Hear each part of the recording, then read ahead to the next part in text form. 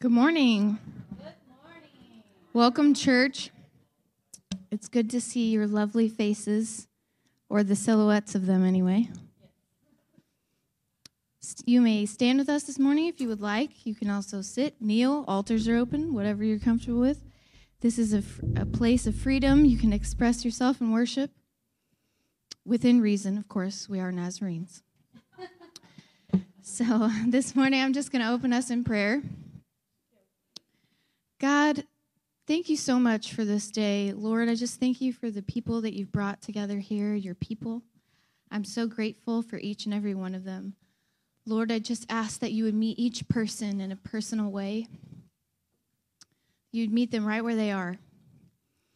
Only you know what they need, so I don't pretend to have the right words. I just ask, God, that your Holy Spirit would touch each heart to bring them comfort and peace, the peace of God, the shalom of God, that completeness, the wholeness that we all desire. Lord, and I just ask that each person would leave knowing that they encountered you this morning and that they would take you with them into their week. God, I just ask that you give us grace this morning as we worship you, that you would help us to ignore any distractions, any obstacles, any thoughts, any stresses, any worries, any technical issues. Knock on wood, there's no wood anywhere.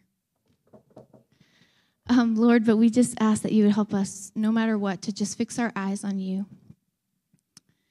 to set our gaze on you, and to just purpose our hearts to worship you in this moment, because you are worthy, and because that is the place where we are most alive. And that is a place where we are refreshed.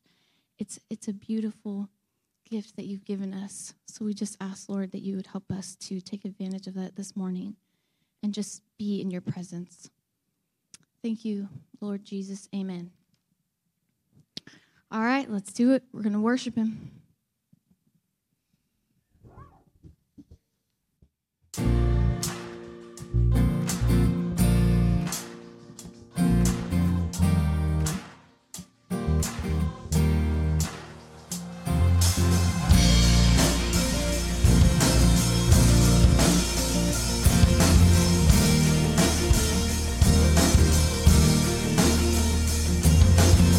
The God who was, we worship the God who is, we worship the God who evermore will be. He opened the prison doors, he parted the raging sea. My God, he holds the victory. Yeah, there's joy in the house of the Lord, there's joy in the house of the Lord today.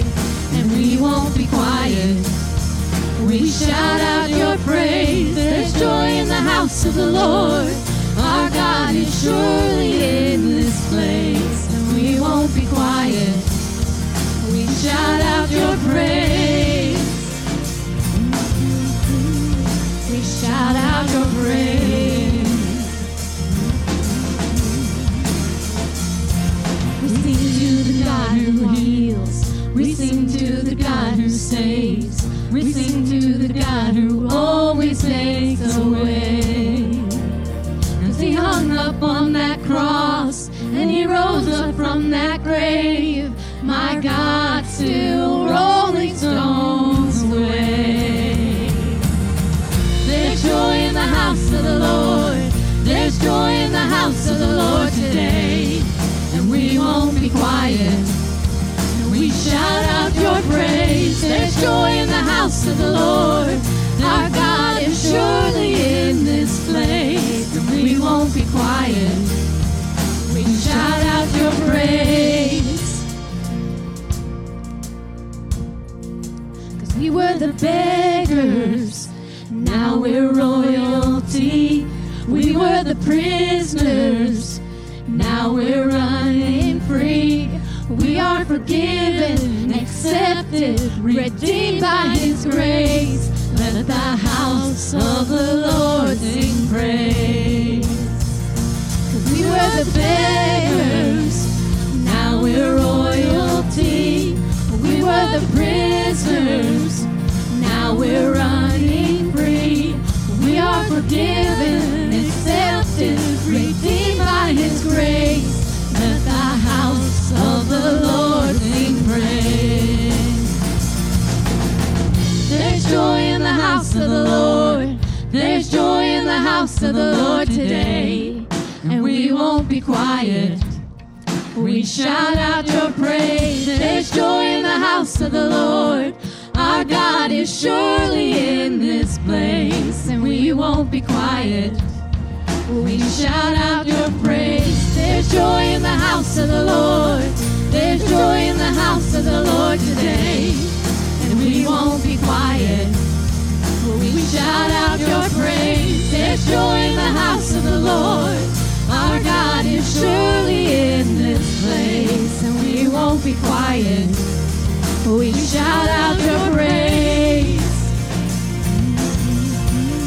We shout out your praise.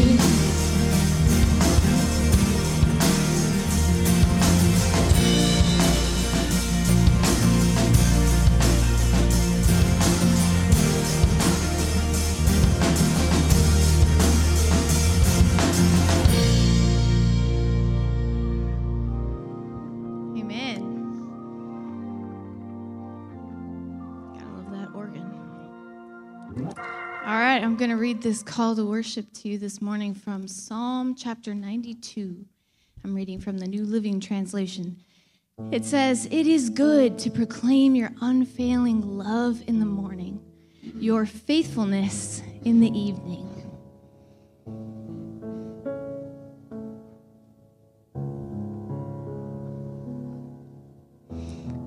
We're going to have this prayer of rest that I love, a response to that verse. I'm going to read it over you. "Above all things and in all things, O my soul, rest always in God, for He is the everlasting rest of the saints. Grant, most sweet and loving Jesus, that I may seek my repose in you. For my heart cannot rest or be fully content until, rising above all gifts and every created thing, it rests in you." That's from Thomas Kempis, Imitation of Christ. Amen. All right.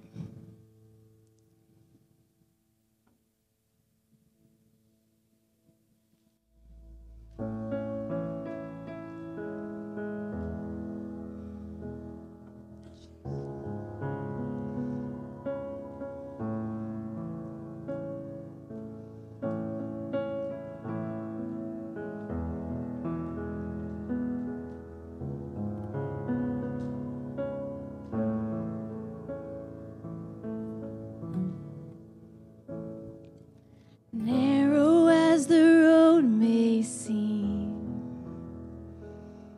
I'll follow where your spirit leads. And broken as my life may be, I will give you every piece. I hear you call. I am available, and I say, yes, Lord, I am available.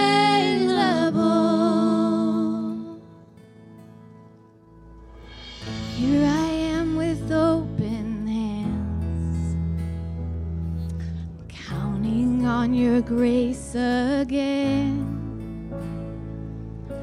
Less of me and more of you. I just want to see you move. And I hear you call. I am available. I say, yes, Lord, I am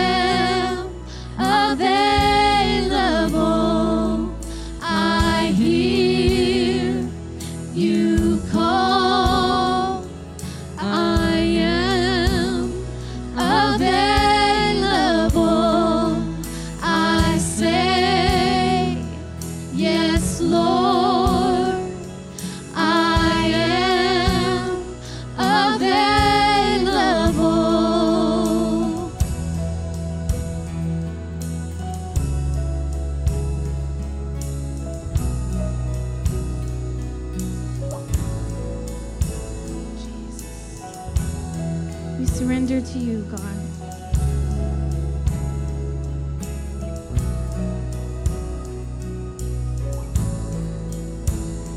Here I am, here I am. You can have it all, you can have it all. Here I am, here I am.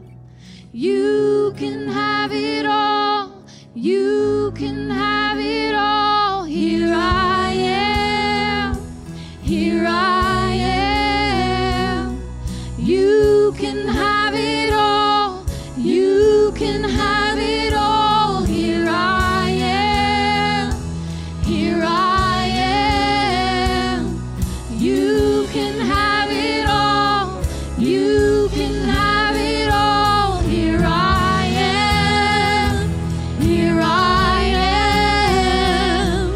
You can have it all, you can have it all. Here I am, here I am. You can have it all, you can have it all. Jesus, give you everything we have.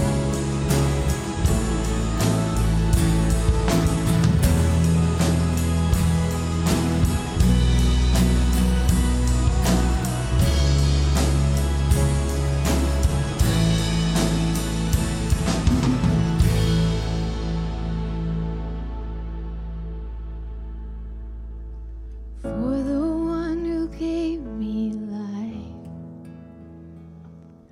nothing is a sacrifice. Use me how you want to, God. Have your throne within my heart. I hear you call, and I am available.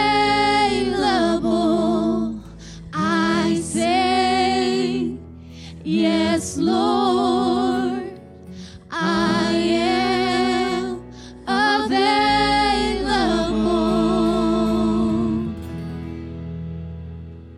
Amen.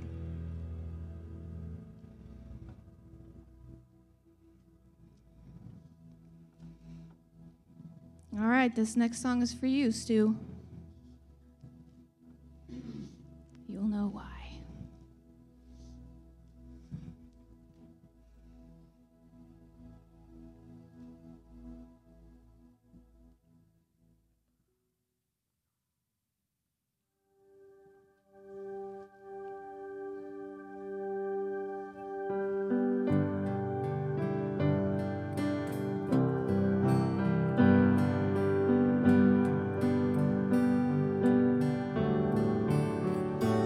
There is a fountain filled with blood drawn from Emmanuel's veins, and sinners plunge beneath that flood, lose all their guilty stains, lose all their guilty stains, lose all their guilty stains, and sinners plunge beneath that flood, lose all their guilty stains.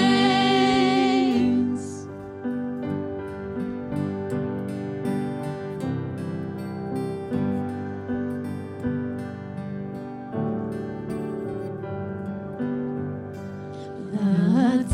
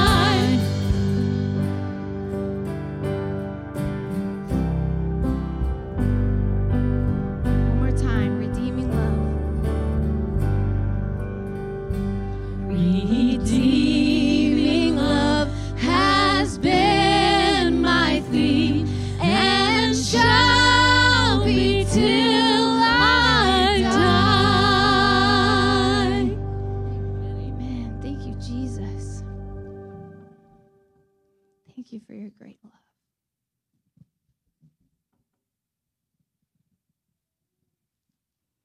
We're going to build our life on that love. Mm-hmm. Spoiler alert.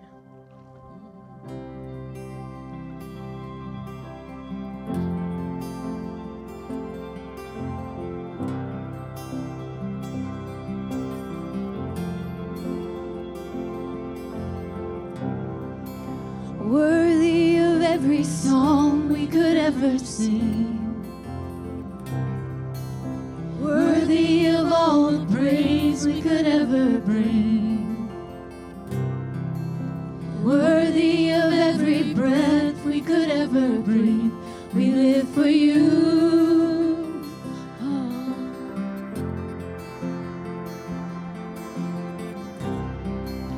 Jesus, the name above every other name. Jesus, the only one who could ever save. Worthy of every breath we could ever breathe. We live for you. Oh, we live for you.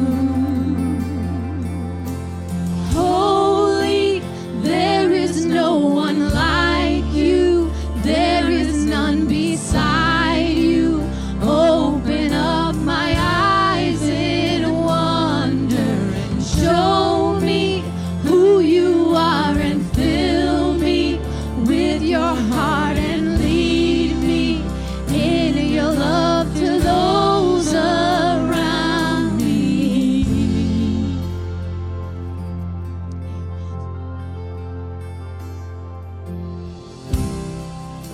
Worthy of every song we could ever sing, worthy of all the praise we could ever bring, worthy of every breath we could ever breathe. We live for you. Yeah.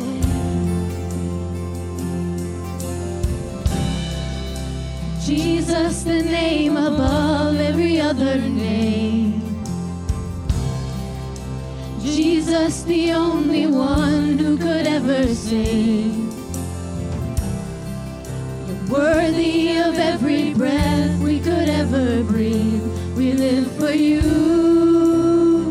Oh, we live for you. Holy, there is no one like you. There is none beside you. Open up my eyes in wonder and show me who you are and fill me with your heart and lead me in your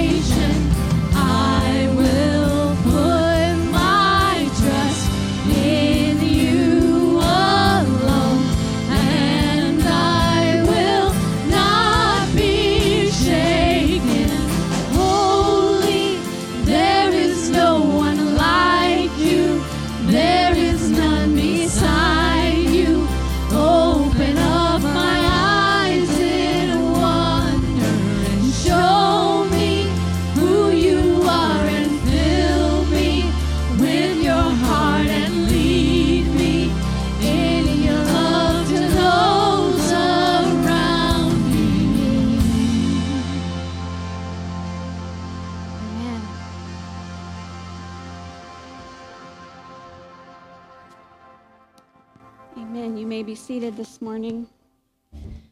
Denise, it's nice to have you on the piano this morning. I'd love to ask if you would mind playing for us while we pray. We're going to go into a time of corporate prayer, as we often do at this point in the worship service, and I just want to invite you, as always, to just take a posture that is comfortable for you and just focus this time on the Lord. And let us join together in prayer and petition as we ask God to help us to make these truths that we've sang this morning, to help make these things a reality for us. Would you pray that with me this morning? Let's pray.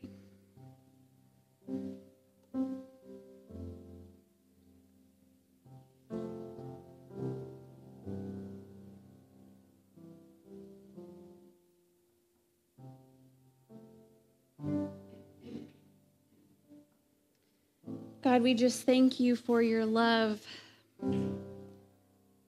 that always meets us where we are and meets us in this place this morning.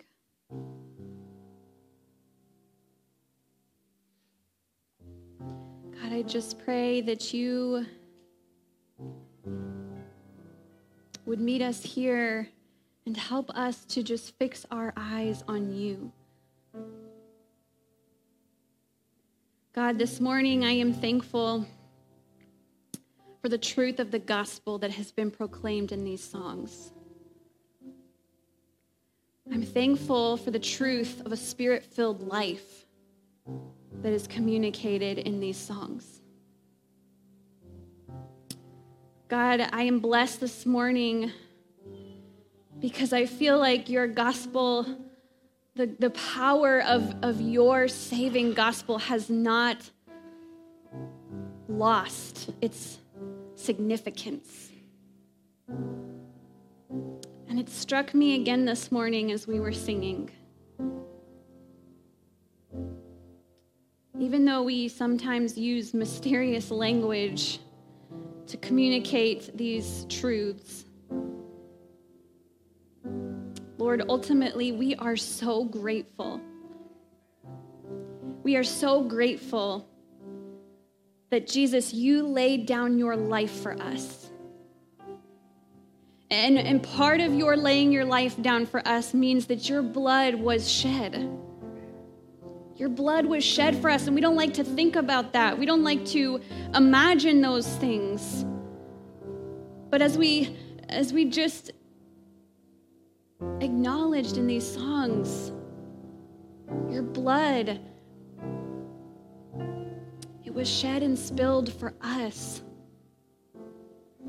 so that we might find a full and complete life in you, lacking nothing. And that we were able to see in you what it looks like to lay down one's life for the other. Jesus, we thank you for your grace that saves us. We thank you that your grace is so powerful that a man can be taking his last breath. He's crucified for crimes that he has committed, and he can take his last breath.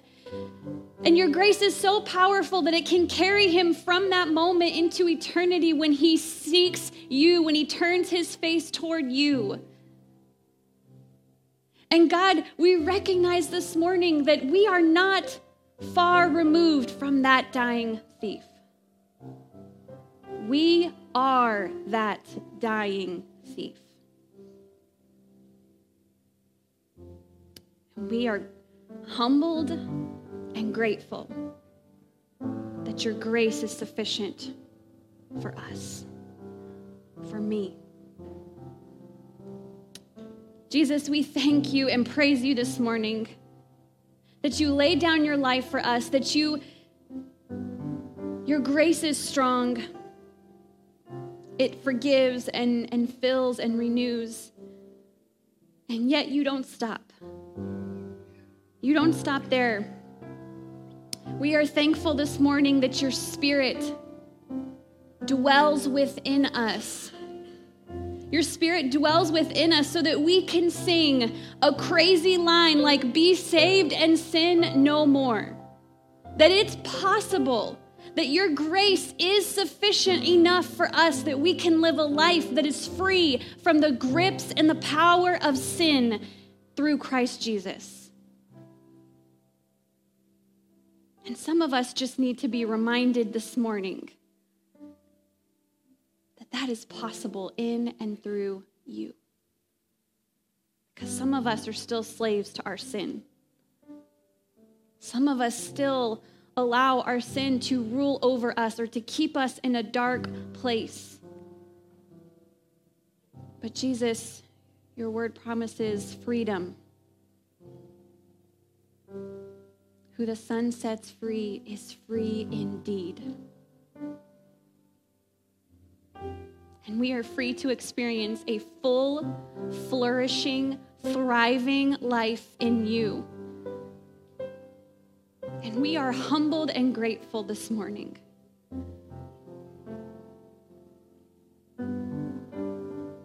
Jesus, I pray that these truths, that this power would meet each one of us right where we are. And that we wouldn't be able to escape or run from these things. That we would see just how loved and forgiven and freed we are today. Jesus, I pray as we open up your word, I pray that it would be useful for teaching and guiding and directing us today. I pray that this would be a foundation that we can build our lives upon. And I trust, Holy Spirit, that you will speak a word to each of us here today. Help us, God, to be sensitive, to be open, and obedient to respond. God, this morning we just rest in our love for you.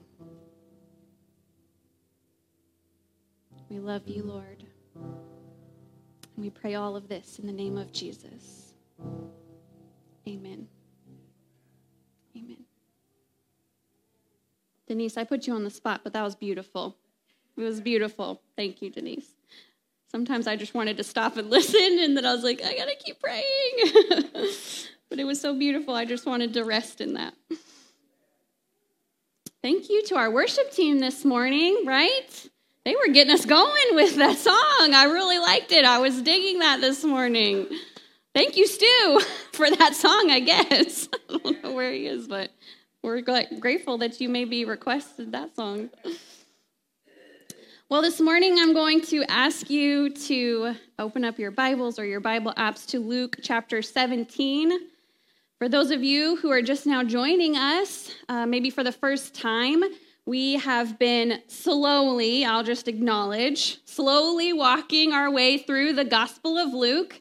The goal of this series, this long, what started out as a summer series and what's morphed into a summer/fall series, the goal of this series was to just open ourselves up to the Gospel of Luke, to the life of Jesus that is shared in the Gospel of Luke, and that we would let those truths form and shape us as we seek to be the people of God. That's been the goal here. We're looking at Jesus. First and foremost, everything else stripped away, we're looking at Jesus, and we are opening ourselves up to the ways that he wants to form us and shape us as his people. So today we are going to be in Luke chapter 17. I don't have a whole lot of an introduction to kind of give you some more time to be seated before I ask you to stand again. So I'm just going to ask you to stand again this morning as we honor and read God's word from Luke chapter 17, verses 1 through 10. Jesus said to his disciples, "Things that cause people to stumble are bound to come, but woe to anyone through whom they come. It would be better for them to be thrown into the sea with a millstone tied around their neck than to cause one of these little ones to stumble. So watch yourselves. If your brother or sister sins against you, rebuke them, and if they repent, forgive them. Even if they sin against you 7 times in a day and 7 times come back to you saying, I repent, you must forgive them. The apostles said to the Lord, increase our faith. He replied, if you have faith as small as a mustard seed, you can say to this mulberry tree, be uprooted and planted in the sea, and it will obey you. Suppose one of you has a servant plowing or looking after the sheep. Will he say to the servant when he comes in from the field, come along now and sit down to eat? Won't he rather say, prepare my supper, get yourself ready, and wait on me while I eat and drink? After that, you may eat and drink. Will he thank the servant because he did what he was told to do? So you also, when you have done everything you were told to do, should say, we are unworthy servants. We have only done our duty. Friends, this is the word of the Lord this morning. Thanks be to God. You may be seated. Well, for the first time in what seems like a long time, Jesus is redirecting his attention. And he is taking his attention somewhat away from the Pharisees, because it's kind of been a running joke for the past several weeks. Sometimes I feel badly about constantly pointing out the Pharisees' failures and mistakes. And so we have just been, week after week, each passage has just been one criticism against the Pharisees after another, and it's just felt like a lot. And so finally, here we are at a place where Jesus is redirecting his attention to his disciples, to those who are following him and seeking to learn from him. However, I strongly suspect that he wasn't completely disregarding the Pharisees in this moment. I kind of suspect that the Pharisees were somewhere in his peripheral. That's a hard word to say. They were somewhere on the outskirts here, and I am sure they were still paying attention, because keep in mind, at this point, the Pharisees are looking to trap Jesus, right? And so they're hanging on to every word. And so they are still listening, which is encouraging to remember. This also feels like a Luke chapter 12 moment. Now, because we have been slowly walking our way through the Gospels, Luke chapter 12 was a long time ago, but this feels like a Luke chapter 12 moment. Remember when Jesus has just, again, delivered all these woes. He's woe to you, and then he turns his attention to the disciples and says to them, be on your guard against the yeast of the Pharisees, which is hypocrisy. This feels like a Luke chapter 12 moment, where Jesus has just delivered one warning and woe after another, and then turns to the disciples and essentially is saying to them, watch out, because this is not good for the people of God. Because as we've said, for a while, Jesus has just spoken out against the Pharisees, one thing after another, condemning and criticizing their behavior. Just to give you a quick recap of some of those things recently, this doesn't even cover the entire gospel up until this point, but just recently, the Pharisees have been criticized for not letting someone be healed or receive healing and wholeness on the Sabbath, right? Remember that one? Where they were condemning and criticizing Jesus for offering to heal and free someone on the Sabbath, when Jesus says, what better day for someone to be healed and restored and freed than on the Sabbath, right? And so we see that criticism. We see criticism that the Pharisees are always seeking a place of honor, right? In an honor-shame culture, the Pharisees, conveniently enough, are always in this place of honor. Can't help it. That's just where we are. Right? And so Jesus is criticizing them for always assuming this high, worthy place of honor. Jesus is criticizing and has criticized the Pharisees for planning these glorious, extravagant dinner parties that consist of only those who look like them, who live like them, who act like them, who talk like them, ignoring and forgetting anyone else who is on the outskirts or the margins. Jesus has just criticized the Pharisees for their complete disregard and contempt for the lost and the broken, the oppressed and the marginalized. Jesus, as we just looked at last week, has criticized the Pharisees for their idolizing of wealth and status, all while ignoring the very needy in their midst. And so this is what Jesus has in mind then in Luke chapter 17 when he says to the disciples, "Woe to anyone who causes these little ones to stumble." This seems like chapter 17, I don't know about you, but just reading it maybe for the first time this morning, it might to you seem like this is a strange compilation of random lessons and teachings on random things that Jesus just picks and chooses from, like sin and faith and duty. What is happening here? Like, what is the point of what Jesus is saying here? And as I read over and over again this week, and as I studied and read some more, I was grateful to see, it didn't take too long to see, that there is indeed a common theme here. There is indeed a common thread that is kind of woven throughout this chapter, through this passage. There is, if you will, a chain that is linking each clause or thought to the next. And I'll give you a moment to think about it. Let's just see if you can think or identify what that common thread is.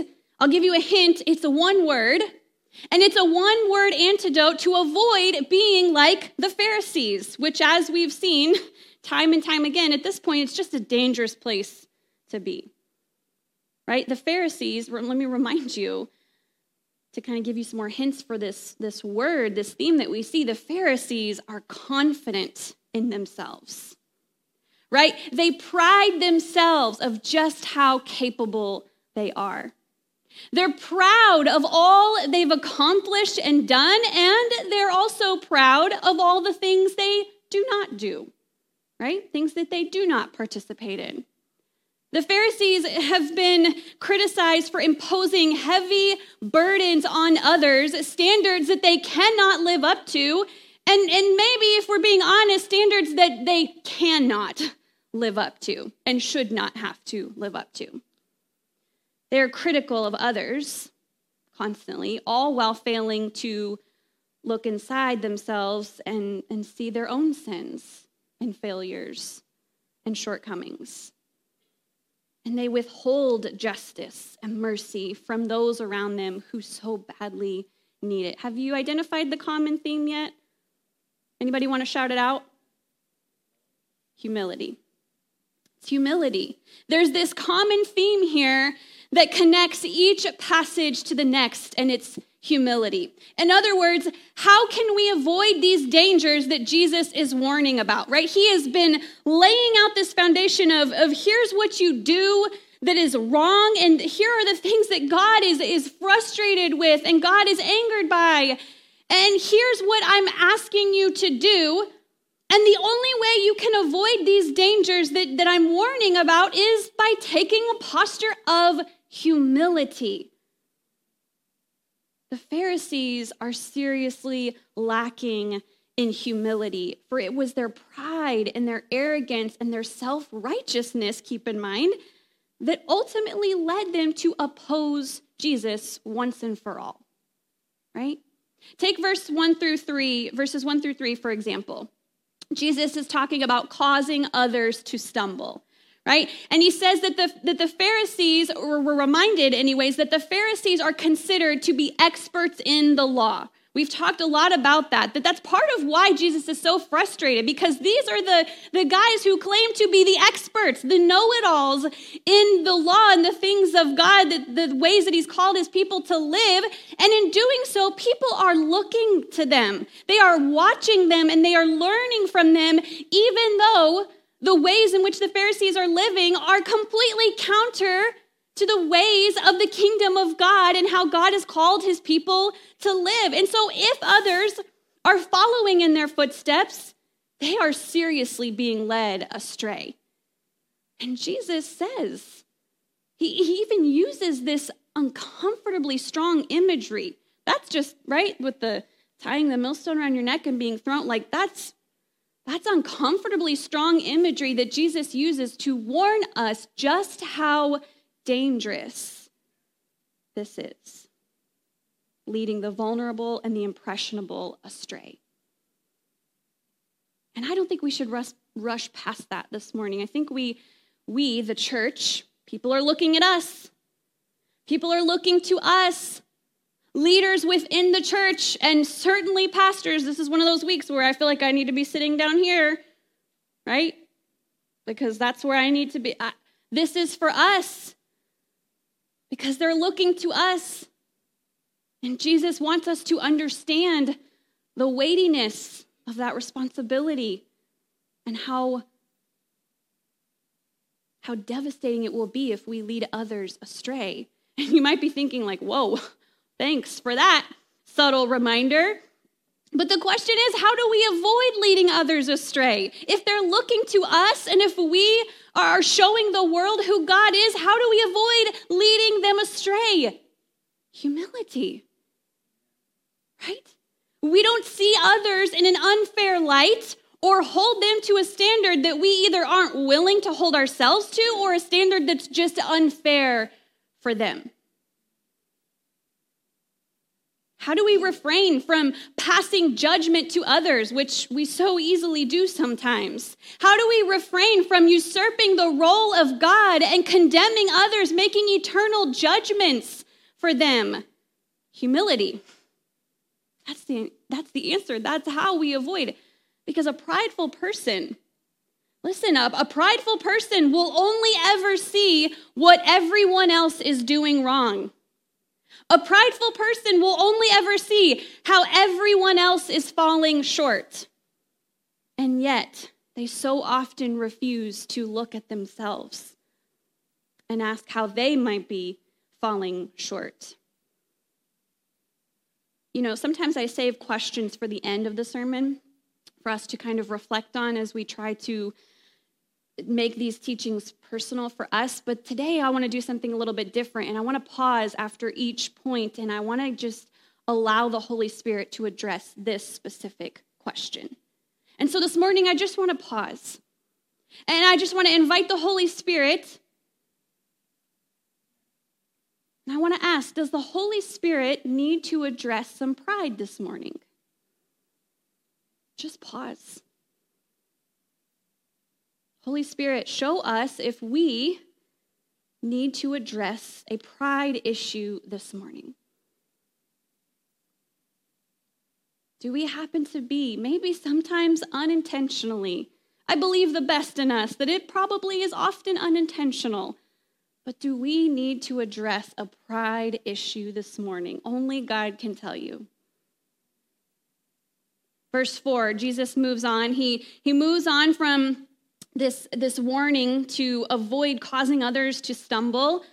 And then he moves on in verse 4 to forgiveness, seemingly just abruptly shifting gears. And he starts talking about forgiveness and offering forgiveness toward those who repent, who sin against you and repent. And he says, even if they sin against you 7 times in a day and 7 times come back to you saying, I repent, you must forgive them.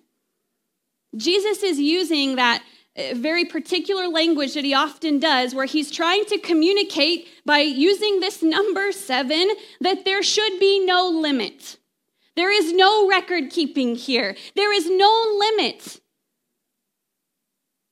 You shouldn't limit the amount of times that you offer forgiveness to someone. Now, something that just stood out to me as I thought about this week, and I just feel like I have to acknowledge this, that this is not an excuse for any kind of abuse. Okay, let's just acknowledge that. I just feel like we should always acknowledge that we know where Jesus stands when someone is being mistreated or abused. And he always stands with those who are being mistreated, abused, and oppressed. And so this is not an excuse to let that abuse continue. Are you with me? This is when someone has wronged you, when someone they messed up. Maybe they did something or said something that hurt you. whether they even meant to or not. And this is them coming back to you, genuinely repenting and asking for your forgiveness. And Jesus says, you must forgive them. Because if we are selfish with our forgiveness, if we are withholding forgiveness from others, then here's the danger. The danger is we might be in danger of assuming that we ourselves don't ever need forgiveness. And if I don't need forgiveness, then I'm probably going to feel pretty stingy, and I'm not going to freely offer that forgiveness to others. Is it possible that our own pride and arrogance keeps us from seeing the ways in which we have failed? The ways in which we have lashed out against others and hurt them. The ways in which we have failed to do good to someone or to bless someone. Are we failing to see the way we have hurt others, whether intentional or not? Are we failing to see the way we have gossiped about someone? Are we failing to see the ways in which we have failed to look like Jesus, however and whenever that may have happened? Because listen, when we recognize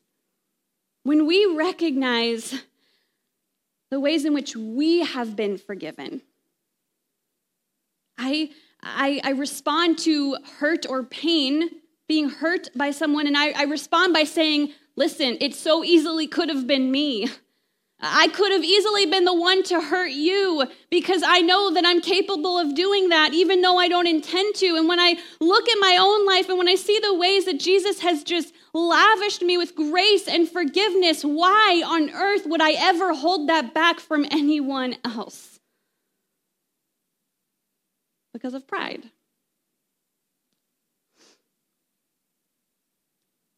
We're called to offer the same mercy and forgiveness that we've been shown.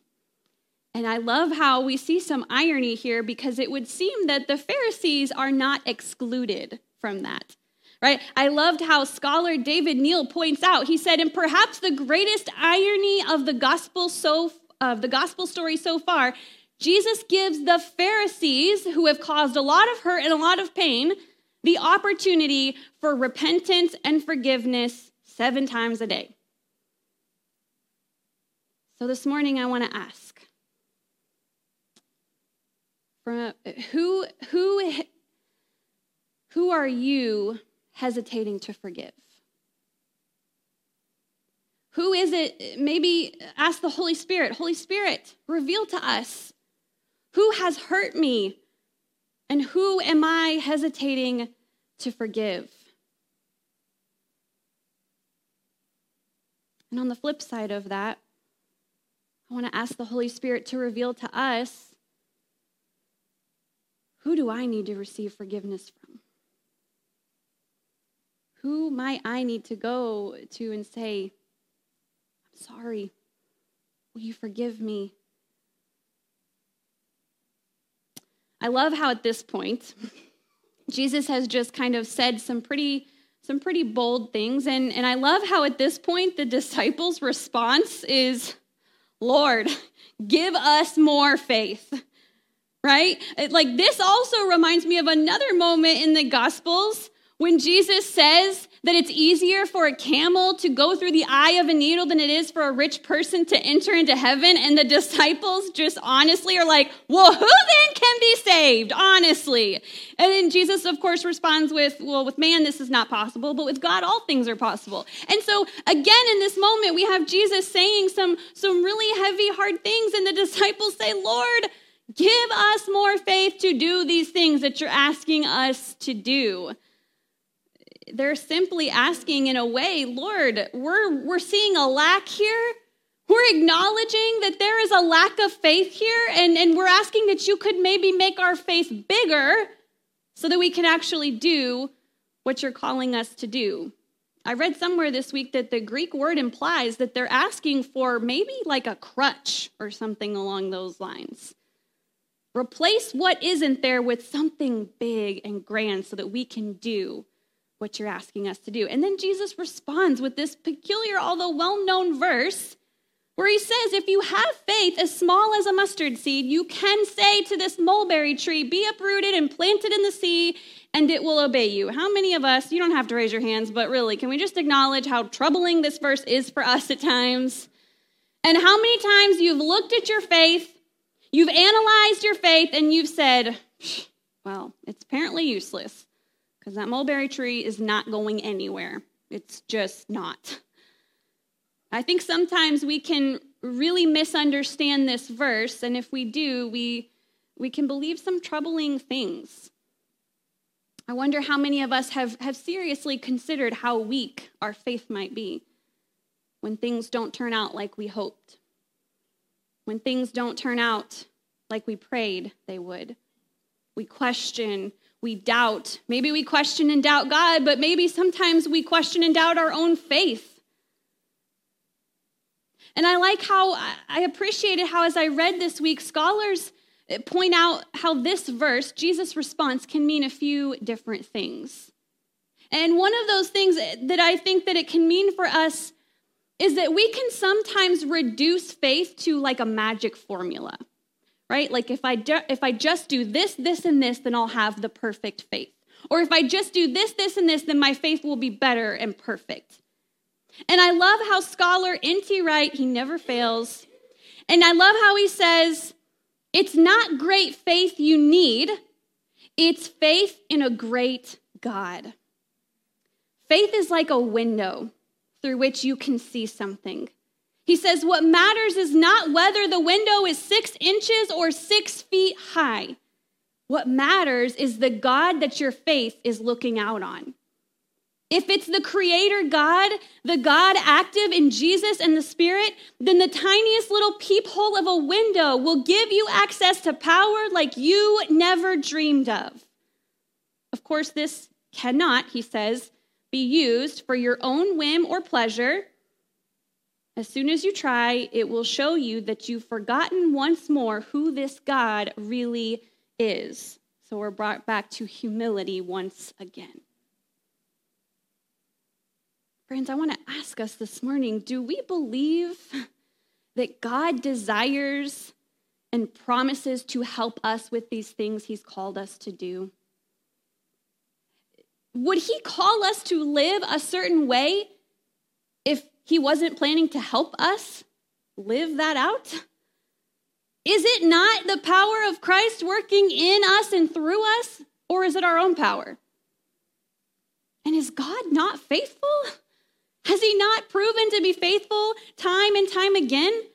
Because if we believe he is, then maybe the most simple and seemingly mundane act of faith carries this amazing potential for transforming me, a person, or us, a people, helping us to look exactly how God originally intended for us to look. Are you with me? Is your faith in that great God? And then another thing that we can pull from that response that Jesus gives with the mustard seed and the mulberry bush, another way of understanding that is maybe sometimes we need to have a little more of that God-like faith, that God-heavy faith. Maybe we need to be willing to put that and invest that into other people. Like if you have even the smallest amount of faith in people, it can produce miraculous results. We tend to believe the worst in people, and we tend to just be really cynical and believe the worst in everything. But I think we're being challenged. Rather than to assume the worst in people, being critical and judgmental and condemning, maybe if we replace that with the tiniest, littlest amount of faith, what can God do with that? So who do you need to have a little faith in today? Because Jesus, again, I'm reminded of something he says somewhere else, and it wasn't that long ago when he talks about the kingdom of God and how it's comparable to a mustard seed, right? It feels like nothing's happening. It feels small. The change feels small. It feels insignificant. It feels like you're doing all this work and nothing is changing or happening as a result. But he reminds us the kingdom of God is like a mustard seed. It's happening in the seemingly small, ordinary, everyday, mundane, and yet it is growing. It is growing, and God is working through and in every little detail to continue to bring his kingdom on earth as it is in heaven. And friends, he's doing that both in us and in other people. And so Jesus ties all of this up with a passage, or with a peculiar analogy at the end. At the end of the passage, he gives this peculiar analogy. I want to read it again. He says, suppose one of you has a servant plowing or looking after sheep. Will he say to the servant when he comes in from the field, come along now and sit down to eat? Won't he rather say, prepare my supper, get yourself ready and wait on me while I eat and drink? After that, you may eat and drink. Will he thank the servant because he did what he was told to do? So you also, when you have done everything you were told to do, should say, we are unworthy servants. We have only done our duty. Here's what you need to understand about this analogy. Jesus is using an example that was relatable to the audience of this day, right? He's not saying this is necessarily how it should be. He's not saying that the servant is not worthy to come and eat with the master, or that he's not worthy to eat first. Jesus is just simply acknowledging and describing that isn't this how this usually works? If you have a servant, which people did, you don't expect them to receive rewards and recognition for doing their job, right? So that's what we need to understand. He's not being demeaning. He's not demeaning servants here. He's simply acknowledging or describing that this is how things work. He's acknowledging that servants are doing their job when they serve. When they serve without expecting to be rewarded, they're just doing their job. And yes, that takes humility, but you wouldn't expect anything less, right? Servants serve. That's what they did. That's who they were. But you see, even though Jesus is using this analogy that was relatable and pertainable to those of this day and those who are listening, what we need to understand from that is that it's not surprising that God would call his people to humbly teach and to humbly forgive or to humbly serve, because this is who God has always been, and this is what God has always called his people to do. God's people humbly love. They humbly teach and lovingly guide. God's people humbly and lovingly forgive. God's people humbly and lovingly serve. That's just who they are, and that's just what they do. They don't do it because they're trying to impress God or look good to God. They're not doing it to be rewarded by God and so that God might pat us on the head and say, oh, good job, you're doing so great. It's who we are. It's what we do. It's what Christ did, and in response, we are compelled to love and teach and serve and forgive in the same way. This is just who we are called to be.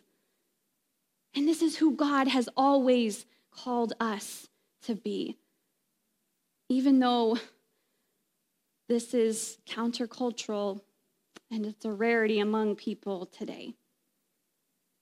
As we close this morning, I couldn't help but think of Micah chapter 6 this week as I just kind of walked through this passage multiple times. I kept coming back to Micah 6. And in case you're not familiar with Micah 6, I don't want to preach a whole other sermon on Micah 6, but Micah chapter 6, if you want to go read it sometime, is in response to Israel's failure, right? Like we've gone through this time and time again. Israel has failed to be who God has called them to be, and God is calling them to remember who they are and to return to him and to return to his love. And so Micah is delivering these words to Israel, responding to their failure, but we need to understand that it wouldn't hurt for us to hear some of these reminders today. Scholars compare some of these. If you read Micah 6, there's some questions that the people of God are asking, okay? And scholars compare some of these questions in Micah 6 to what we might understand as entrance liturgies that you read in the Psalms. And I know I just said a whole lot of confusing things to you, but here's what you need to understand. This means that the people of God, typically when they were going to worship, going to the temple to worship, they might ask some reflective questions, or they might ask some questions of God. These are questions that they might ask on their way. And so in this moment, scholars are pointing to this moment and saying this might be one of those things where they are headed to the temple, they're going to worship God, they're aware of their sin and their failures and their shortcomings, and they're asking questions like, oh God, what can we bring? What can we do to make this right? We've sinned, we have failed. What can we do to make it right? What can we bring so that it might be enough to please you and appease you? We'll give anything. I mean, some of them were willing to sacrifice people sometimes. Like, is that what it takes, God? We'll do it for you. What is it that you want us to do to make this right? And that's where we come to Micah 6:8, which is a well-known verse, but there's so much context behind it, where Micah says to the people of God, he has shown you, mortal, humility. He has shown you what is good. And what does the Lord ask of you? What does he ask you to bring? What does he ask you to do? None of these things you're offering to bring or do. He has shown you what is good. Act justly. Love mercy and walk humbly with your God. I'm going to ask the praise team to come back as we prepare for a time of response. But as you think about these words, what has God asked of you? What is it that's good? Act justly, right? How can we act justly?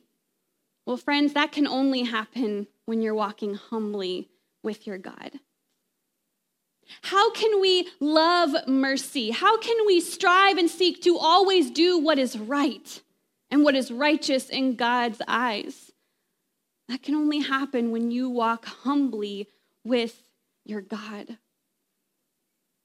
I think it's then and only then, walking humbly with our God, that our hearts can truly break when God's does. It's then and only then that we can be the faithful voice that speaks in the face of injustice. It is when we have humbled ourselves, it is then and only then that we can demonstrate a Christ-like mercy in a world that worships and longs for retribution. Friends, this is a hard word because humility is not second nature for a lot of us, right? Humility is not second nature, and it's really sometimes not even considered to be a praiseworthy attribute in a lot of circles. Unless, of course, you're self-deprecating, then it's, oh, they're so humble, right? But that's not what God's talking about here. God's people cannot and should not act like masters. We are to remain humble. Walk humbly with our God. Otherwise, we will just as easily find ourselves doing and saying what the Pharisees did and said. We'll find ourselves withholding forgiveness. We find ourselves supporting the unjust and unfair treatment of God's beloved. And so this morning, as you prepare to respond, God, I pray that you would open up our hearts. God, I pray that you would continue to work out some of these things in us, some of these hard questions that we've asked throughout this passage. God, I pray that you would see and address those things and help us to be obedient and to respond. God, help us Help us to humble ourselves this morning. And God, help us to do these things that you've called us to do what is just and fair to our neighbor, to be compassionate and loyal in our love, to not think that we have it all figured out, but to walk humbly with you, and we will see and know how to live and what to do, only through your grace and through your strength. Amen. Amen. You can stand with us if you're able, if you would like to, while we sing. Join us as we fix our eyes on Jesus. And when we do that, I feel like humility just comes naturally. It's not something we have to force, but when we gaze upon the beauty and the perfection of Jesus, we are just humbled. So let's do that this morning.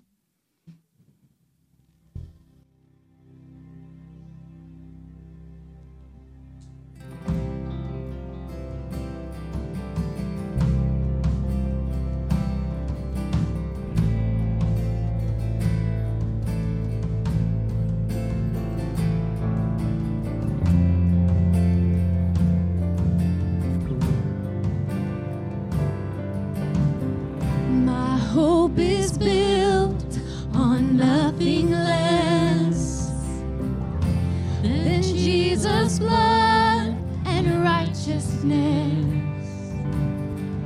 I dare not trust the sweetest frame, but wholly trust in Jesus' name.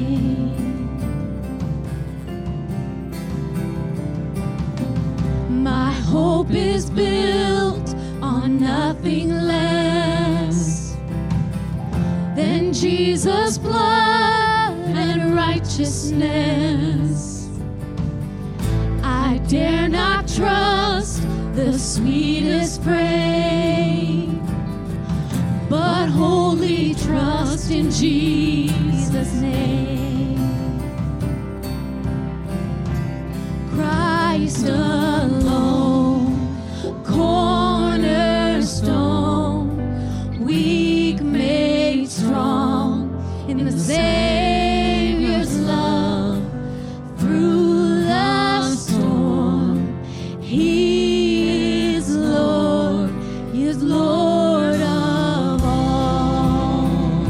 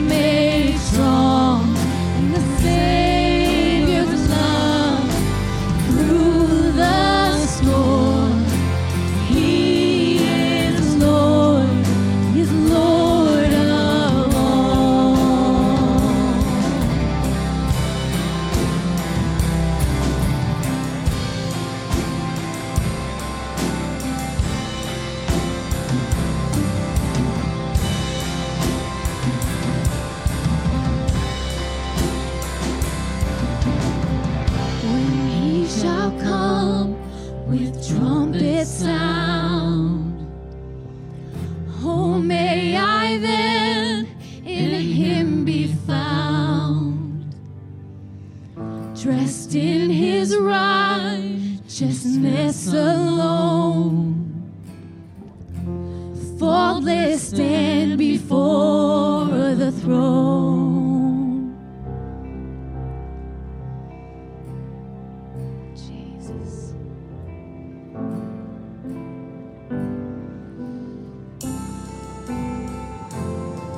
Thank you, God.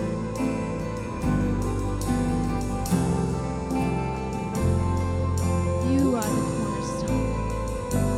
I trust in you alone. Without you, we can do nothing.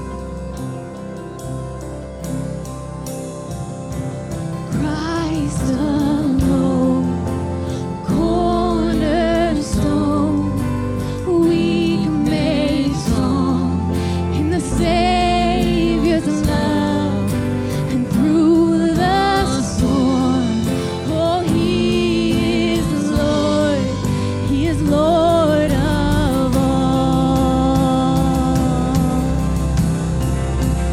Christ alone, cornerstone, weak made strong in the Savior's love, through the storm.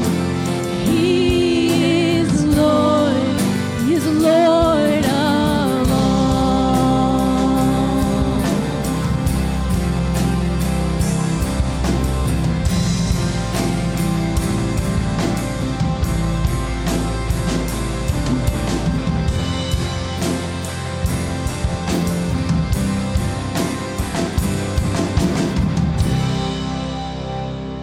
Let's sing that one more time.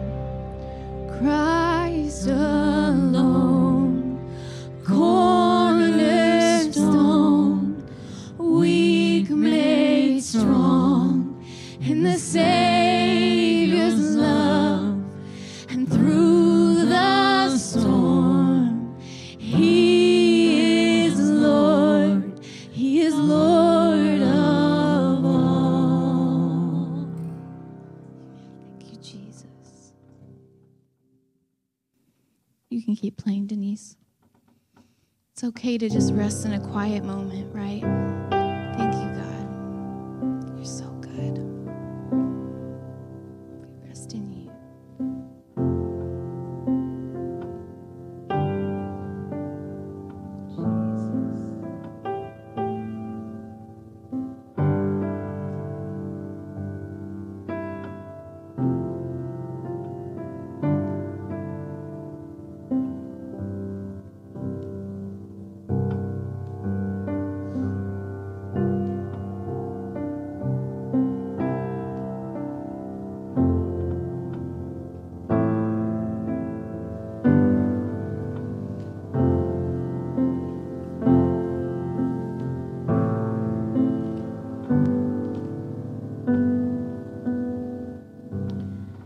God, I just pray that you would continue to work these things out within us.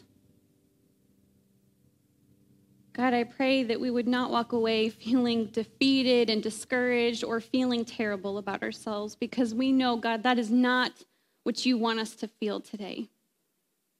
That it is good to recognize our failures and shortcomings. It's good to look inward and to ask you to search us and reveal what you find in us that is keeping us from fully sharing the light and love of Christ with those around us. But God, we are not meant to walk away feeling defeated or discouraged or like the scum of the earth. We rebuke any kind of shame that might be felt this morning, but instead, may we feel a spirit-filled and a spirit-induced sense of purpose and calling and forgiveness, because that is there for us too. May we feel a renewed sense of strength and grace and mercy, and may we leave this place ready to share freely these things with the people in our lives and the people around us. God, we simply acknowledge this morning that we cannot do this without you. Try as we might, we will fail every time. But it's your strength, it's your power within us that can help us to live in this way that you've called us to live. And God, we trust and expect that you will help us with these things in our own lives and in our shared lives together. We love you, Lord. We pray all of this in Jesus' name. And all God's people said, amen. Amen. You may be seated. Just want to share a few quick announcements with you before we leave today. I want to share with you that for the rest of September, we will be collecting water bottles for the Operation Christmas Child shoe boxes that we're going to be doing soon. And I just want to make sure that, well, I guess this is the last Sunday in September, so that'll be something new next month. I want to remind you about our all-church fall celebration on October 14th. That's at Eckert's in Millstadt. I think there's been some maybe information that wasn't communicated totally accurately for that, and that's on us. But the cost we've said it's $16, but we actually learned this week that it's going to be, the cost on Friday nights is $11 per person. And so, surprise, you get a discount, an unexpected discount. And so just plan to prepare to pay. It's $11 per person, and each family is responsible for going online and paying for that ticket. That's your ticket to get in, but the church has covered the cost for the actual bonfire sites that we will be gathering around that night. So if you have any other questions, let us know. But also sign up in the foyer if you plan to come. We just would like to know who all will be coming so we know how many spots to reserve, and you can sign up for what to bring. Lunch Bunch will be meeting this Wednesday at noon. That's going to be at Bandanas. And then I also just want to share with you, don't forget we're collecting pajamas and diapers for Restore Network for the next few weeks. That was kind of unexpected, but we are going to go ahead and do that, so let us know. And I have no idea what's going on right now, so I'm feeling confused, but enlighten me. I know the calendar still says this is September, but October is Pastor Appreciation Month. So I was given, Bo, this includes you too, so you have to come on out. Because we were given instructions, and I have a whole thing here to say. This was written to me, so I won't forget anything. Okay, so I think there's going to be a slide up here. Not yet? There it is. All right, so there are 4 things on the slide for everybody to see. There is a plate, a bowl, a tray, and a towel. And Dawn has all of these 4 things, and she is coming to give them. 2 of them go to you. Okay. And 2 more go to you. And and as you can see here, so whenever you see these 4 things, and this goes very well to sermon today, so Nicole, you probably knew this, I guess, because it seems very planned out. What word comes to mind when you see these 4 things? To serve, and it even is on there, to serve. All right, so, Oh, it says grateful. Not to be confused. I thought it said not to be confused. All right, I've already messed this up. So anyway, from Eddie Clore's sermon, I don't know how to pronounce that name, entitled The Message of the Towel, he says, a towel was a simple piece of cloth that was seen daily. Every house had towels, and everyone used them. We might think that such an occurrence as the use of a towel would be listless and non-expressive, for it was commonplace. However, when Jesus took it and used it to wash the apostles' feet, he turned it into one of the world's greatest memories. It became a testimony that conveyed humility, self-sacrifice, and servanthood. He who forgets that forgets who Jesus was and is, and forgets the true calling of discipleship. In Galatians 5:13-14, the apostles said, by love serve one another, for all the law is fulfilled in one word, even in this, thou shalt love thy neighbor as thyself. So I know you two are standing there wondering what's going on, but so your BFCN family is going to recognize that you two, as our pastors, embody these qualities of servanthood.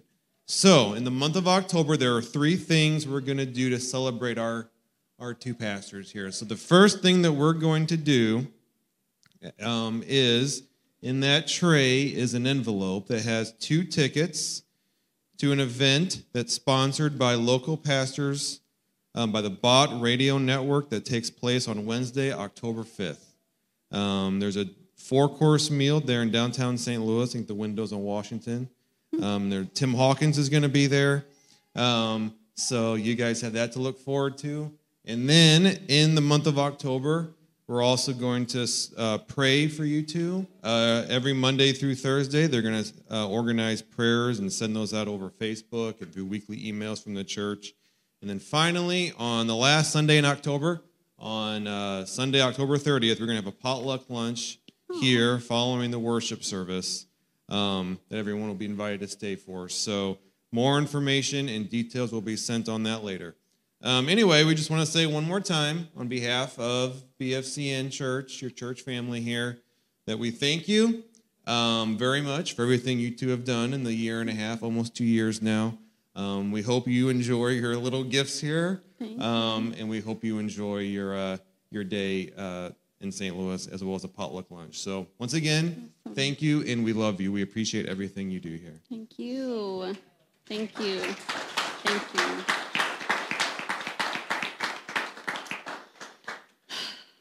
Well, thank you. That's very nice. Adam, thank you for saying all the things. I know that you get put on the spot for that, so thank you. Well, I'm excited for October. October's my favorite month anyways, but now I'm really excited to have lunch with you all in about a month, so that'll be really great. Thank you. I really don't. This all makes me uncomfortable, so I'm just going to ask you all to stand now. And I want you to know this morning, brothers and sisters in Christ, that you are loved, that you are loved. And I pray that you would go in the grace and peace of our Lord. I pray that you would act justly, that you would love mercy, and that you would walk humbly with your God this week. You are loved and dismissed. Have a great day.